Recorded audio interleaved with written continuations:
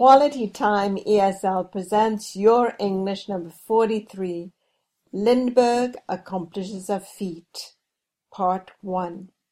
Hi, I'm Marianne Reynaud. My goal is to help my listeners improve their spoken English. This episode is about a feat, an extraordinary feat accomplished by Charles Lindbergh. He was the first person to fly across the Atlantic without stopping to refuel. That was in 1927. This story brings up the topic of feats. How important is it to accomplish feats? Should we risk our lives to be the first person to do something? Are some feats more impressive than others? Who should be considered a hero? Are ordinary people who help others in ordinary situations just as much entitled to being called heroes? As you can see, this is a timeless topic of discussion. Listen to the continuous reading here, and then do the listen and repeat. At the end, take down the questions to answer or to think about. Part 2 is in podcast number 44. Lindbergh Accomplishes a Feat, Part 1. On May 20th, 1927, at 4 o'clock in the afternoon, people all over the United States ran into the streets and shouted, "Lindbergh has landed in Paris." This tall, broad-shouldered, blue-eyed young man was now a national hero. Only a month before, nobody had known his name, but now everyone was talking about him. Charles Lindbergh was the first man to have flown the Atlantic alone. He had been working as an airmail pilot, flying between Chicago and the city of St. Louis, Missouri. One day he heard about a prize of $25,000 which would be offered for the first direct flight between New York City and Paris. Lindbergh found a group of St. Louis businessmen and asked them to give him enough money to have a special plane built. They agreed to do it. The plane was given the name the Spirit of St. Louis. When people heard that Lindbergh was planning to fly across the Atlantic alone, they didn't believe he could do it. They said the plane would never fly, that it would not have enough gasoline to reach Paris. They thought that because it had only one engine, it would fall into the sea. Lloyd's of London, a big and world-famous insurance company, refused to insure the flight. Everybody expected Lindbergh to have an accident before getting to Paris. At that time, a non-stop flight from New York to Paris was said to be an impossible feat. Now listen and repeat. On May 20th, 1927, at 4 o'clock in the afternoon, people all over the United States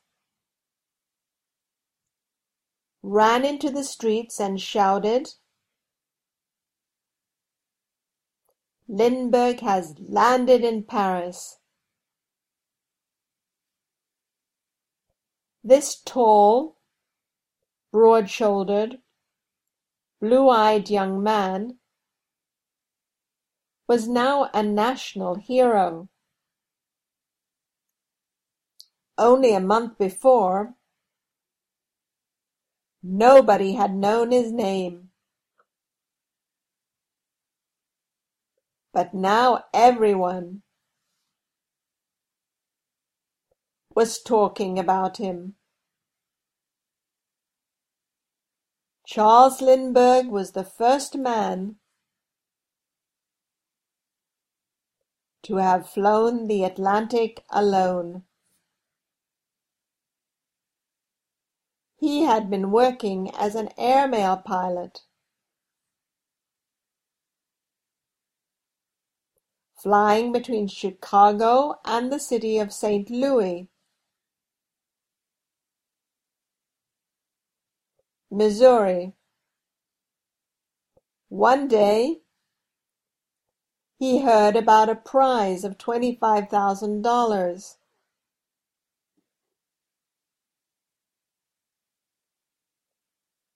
which would be offered for the first direct flight between New York City and Paris. Lindbergh found a group of St. Louis businessmen and asked them to give him enough money to have a special plane built.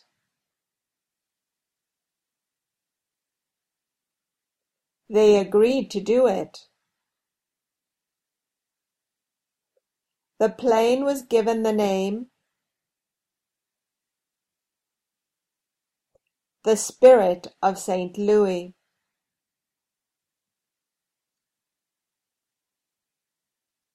When people heard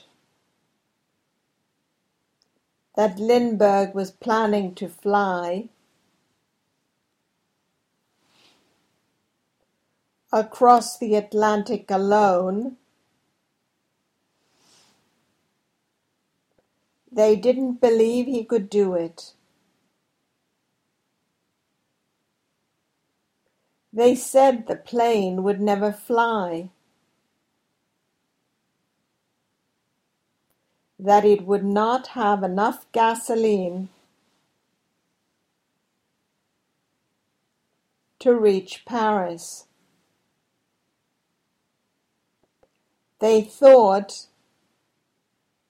that because it had only one engine, it would fall into the sea. Lloyd's of London,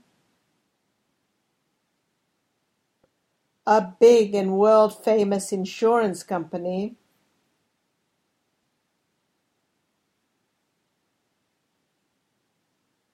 refused to insure the flight. Everybody expected Lindbergh to have an accident before getting to Paris. At that time, a non-stop flight from New York to Paris was said to be an impossible feat.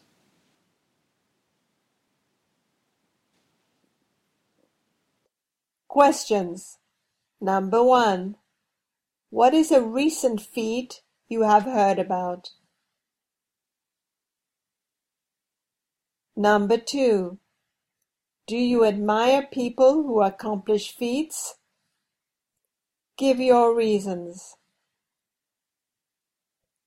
Number 3. Is there anyone you know personally that you would consider a hero? Give your reasons. Number 4.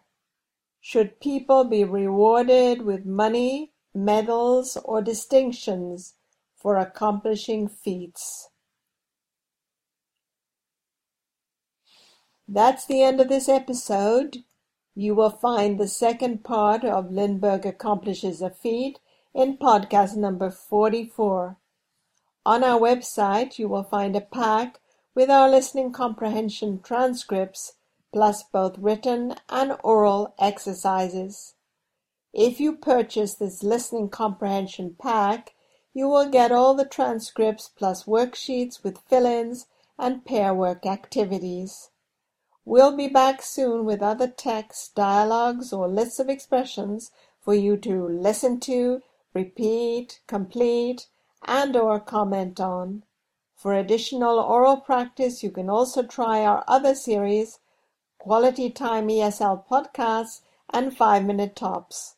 For more information, go to our website, qualitytimeesl.com. Thank you all for listening. Bye for now.